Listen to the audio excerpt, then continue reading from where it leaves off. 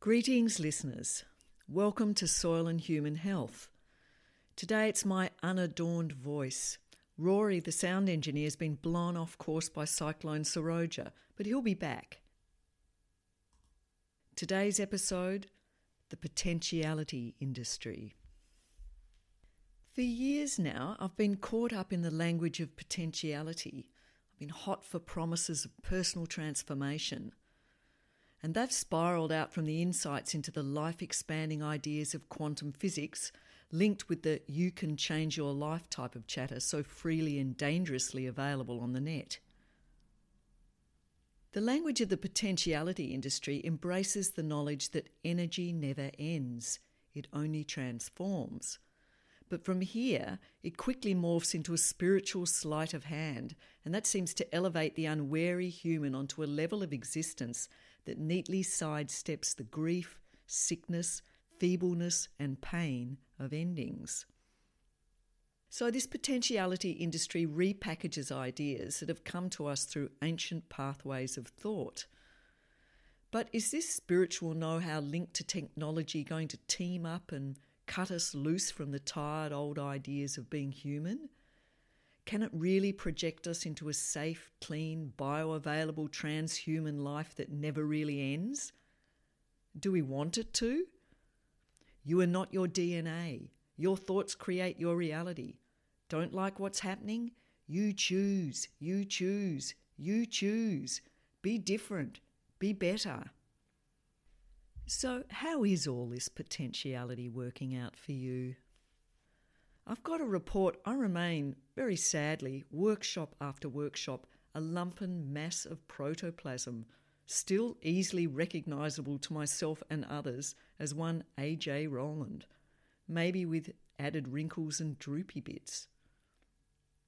So I have finally been saved from the endless task of fashioning myself into a better person. And I owe this salvation in large part to Stephen Jenkinson, ace cultural commentator and extraordinary raconteur. From the perspective of feeling a bit of a lame duck in the zone of potentiality, listening to Stephen is like being hit in the face with a wet fish. It's shocking and ultimately completely refreshing. It's such a relief to ingest his basic message. To be human is to live with limitations. And we have his clear reportage to guide us. From lived experience in the wards of the palliative care institutions, our society is death-phobic. And that's Stephen's thing. He's a grief walker and he's here to tell us that dying is part of being alive. Stephen's work in what he calls the death trade has made me really appreciate my father, now 91 years old. He's in reasonable health, not on any medication except for the odd Disprin and plenty of white wine. But how beautifully Dad is modelling the loss of competence that comes with old age.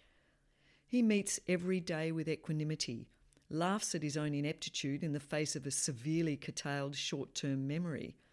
One of his favoured lines is, "The memory of Barry runneth not," or sometimes, in less flowery terms, "Your father's losing it." He's sometimes muddled and sometimes frustrated, and remains resigned and endlessly sad that his wife of many years died and left him on his own. But basically he seems open to whatever happens, is easygoing about the shrinking of his horizons, and grateful for the company of his children and those who still remember him. I compare my experiences with my father with other friends who are facing nightmare scenarios of ageing parents. I'm listening to reports from others about fathers holding on to their perceived control of life and resources, tight-fisted with anger and meanness, to the point where I've started to think that there's a nation of Mugabes out there, hanging on like grim death, trying to manipulate and control their children, using their land, their wealth, to leverage their failing powers to the bitter end. In short, they're putting a lot of consciousness into holding on to their diminishing lives, rather than turning into their own dying, as if they can put dying on hold, as if it is theirs to order. Stephen tells us that death is a deity, one to be befriended, invited in, given a seat close to the fire, not one to ignore or fight. Why? Because dying is asking something of you. Just those words alone. Dying is asking something of me? Really? Stephen invites us to contemplate that if you're not living with dying when you are dying, if you are instead hanging on to the god of competence and control in denial of dying, you're not modelling to those that live on after you and understanding that death lives within life and creates the fullness of human experience. It makes life possible. Maybe all these Mugabes are the end result of a society that applauds the individual who models narcissistic and greater-than-others behaviour.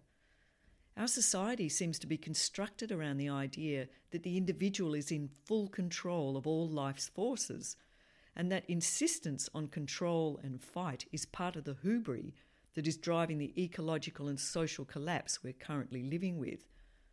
But ultimately, we're not above life. We're part of life, and life is informed and made possible by our dying. The strange thing is that hours of immersing myself in Stephen's bracing world of grief and dying has been really humbling. It's brought me to earth. It's been a relief to loosen some of my wild, scattergun ambitions. Really, the core of what I do, how I live, is fine. It's the efforts to puff myself up like an angry cat to look bigger in the world. They're the stupid bits. Honestly, what has years of semi-focused efforts to transform myself really bought? I can look back and laugh now when I think of the moments of spiritual euphoria that have led me to float off like a grass seed to other parts of the globe. Not because these moments were any less real than other moments I've occupied, but because I neglected to ground these new certainties into my physical reality, my body, the soil under my feet, daily life. A total misreading of how the spiritual, in inverted commas, functions in real life. So here's my message for today. Fully embody your physical reality. Stephen relates that the worst deaths he witnessed that left trauma in their wake were when individuals died small, meaning without embracing the reality that their ending was making way for new life. A big death, a righteous dying, is about connecting loved ones with the deeper meaning of human death as part of cultural and ancestral continuity. Tyson Yunkaporta's book Sand Talk shows how Aboriginal culture endeavours to disabuse individuals of the common delusion that they're better than or greater than anyone else. That's a major part of what tribal initiations are about. According to Tyson, the initiation is to teach the youngster that they are not special, but that they belong to something special. Again, the relief for us try-hard individuals. I am so reclaiming my indigeneity. When I was coming into teenage life, why the hell didn't someone drop the mantle of civilization, lay me on a rock and do something ritually transformative using smoke, fire, informed elders and a bunch of peeps? Why wasn't I helped to understand that I was neither greater nor lesser than anyone else, and properly welcome to play my own role as a vital particular node within the vast cooperative net that makes up the context of the life I was born into? I do want to be fully human, not a separate self-operating unit in a complicated mechanical system prone to crashing, but a fully integrated part of a self-healing, self-organising, biodiverse ecosystem.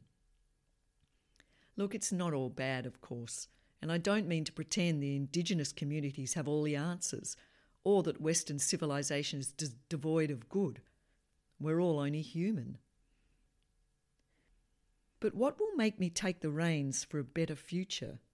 Sitting in the shadow of a fearsome, roof-eating, tree-uprooting cyclone heading towards Geraldton, maybe I'm waiting for the direct and massive impact of flood or fire or rampant disease to whack me out of my individual box into a new way of operating.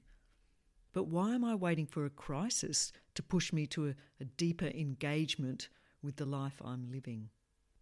Well, today, post-cyclone, I feel closer to radical action than I did before.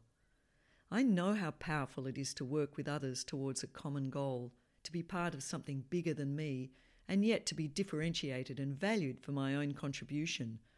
One pair of legs in a big centipede, marching towards a shared vision of cultural and ecological sanity. I'm feeling it now in the loose network of Confederates who are concentrating their different energies on driving big change in the way we manage land and food production. And how else can we face the wicked problems on our agenda except as a more or less coherent mob? And I accept, at least on paper, that the fellow pairs of legs on my imagined centipede will mostly hold wildly different opinions from me, and some will be in high heels, some will be in thongs, some barefoot. But the part of me that isn't involved in rampant narcissistic behaviour will be on the lookout for what we share, the relatable bits, the common needs and desires that drive all of our behaviours. As long as we understand that it's not about us, the small us, it's about the big us, and the big us clearly needs to be nurtured so that every day it can grow bigger, more real and more inclusive until we can register pond algae as a useful and valued connection without batting an eye. The US project I'm engaged with is to do with land management systems and soil health and production of food. And to this end, ever learning, I join a group down at Muresk Ag College in Northam to do a holistic management course. And I've just glanced at my homework and found a page set up with, and I quote, "to help overcome the human tendency to focus on the problem rather than deal with complexity." I immediately thought of cases in point. We had some heavy rainfalls inland before the cyclone that led to big floods in the Gascoyne region fairly recently. Huge damage to horticultural and plantations around Carnarvon. Previous efforts to face the tendency of this cyclonic summer rain events to wipe out agriculture have focused on the site of the worst damage, near the coast. This is where engineers constructed a big, fiendishly expensive bulwark against the floodwaters that rage in from the rangelands. It failed, big time. They were focusing on the problem, which was really a downstream symptom of a much bigger scenario. Over summer, it's easy to see that a lot of the country inland from the Gascoyne is in bad shape. A lot of bared ground, not enough living roots to hold the earth in place, and sites of extreme erosion. So it's here, deep in the rangelands, hundreds of kilometres into the interior, where the Gascoyne River begins, where a solution could be nutted out once the true sources of the problem are identified. Human creativity, plus all the tools we have at hand, guarantee a great outcome for those suffering on the coast, if we step out of our old way of thinking. Mechanical means, such as dropping rocks and pushing up earth barriers to diffuse the speed and direction of water flow, can be applied at strategic points across the plains where the floodwaters arise. Once water starts sinking into the earth, plants start repopulating bare ground, and eventually it will be possible to use grazing animals, managed in big mobs over short periods of time, to stimulate microbial and plant growth. You get the drift. It's a long-term, multifaceted, broadly applied approach that is needed. It's pretty low-tech and redefines infrastructure, as it is more about many dispersed, coordinated, small interventions than whopping great walls. And it requires an aggregate of input from all land users, miners, pastoralists, farmers, Indigenous communities. Anyone who understands how land works out there needs to be a part of the solution. So we have the tools and the know-how, but we need to communicate across a big network of people and things to connect the dots and then ride those connections to see the bigger picture. Here's another example of focusing on the problem rather than the complexity. courtesy of the grief walker. Stephen contends that dying is a cultural act, and that if you hand your dying over to the people wearing white in institutions and make dying an individually curated event, then euthanasia is, if not inevitable, then an understandable outcome of the thinking. Up until this point, I was really neither for nor against legalising euthanasia. Well, I doubt I could have voted against it in view of the heartbreaking tales of suffering that have been used to push for legislative support, but where else to get my bearings in this moral quagmire? Between the unappealing rigidity of religious thought and individual tales of pain, I've been all at sea. Now I see how linear and inadequate the arguments around assisted dying are, because they start at the site of the problem rather than looking at the complexity of the culture and the system within which we undertake, or don't undertake, as Stephen would tell us, our dying. Euthanasia is like the wall erected by engineers, but our dying is the rain that hits bared ground hundreds of kilometres inland. How we begin our lives, how we understand what it means to be human, informs how we die. I can't offer any solutions. I place no vote. I am just contending that there are richer conversations that could be had about the cultural poverty that exists around dying. This holistic management course is broken up into 4 sessions of 2 days, with part 2 due later in April. And this one is about context, and context comes through the grief walker, and it comes through Tyson all the time. One of the best things about it are my fellow participants, 20-odd producers and a small sprinkling of designers, IT workers, carbon project developers and workshop facilitators, all being trained to focus on setting up good systems for decision-making and planning, on farms specifically, but applicable in any organisation. So Allan Savory's work turns conventional grazing and cropping know-how on its head. It challenges what is still being taught in ag schools across Australia.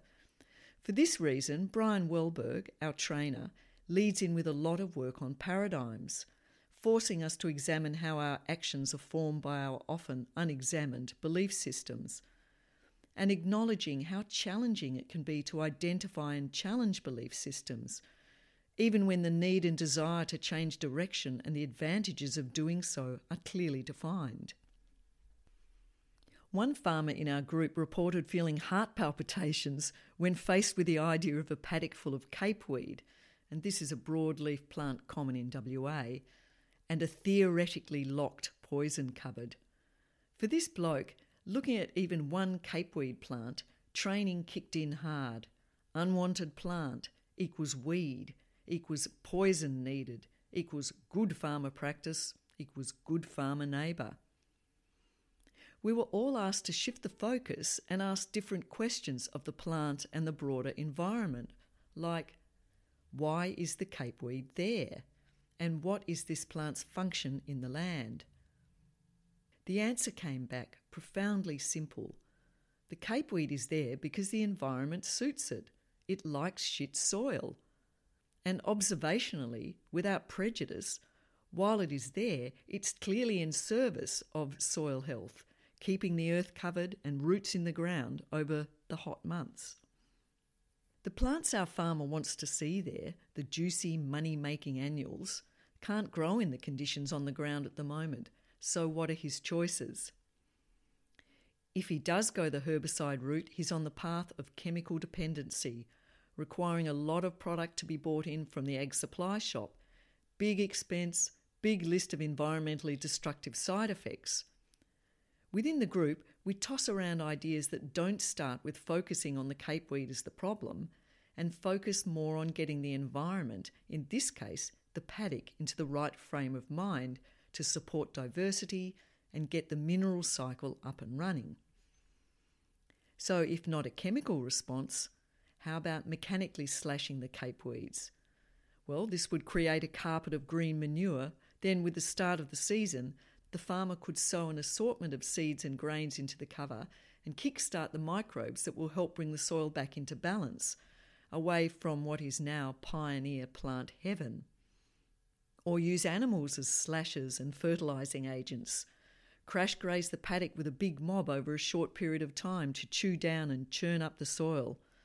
Apparently at certain times of the year, capeweed will make your animals very fat and content.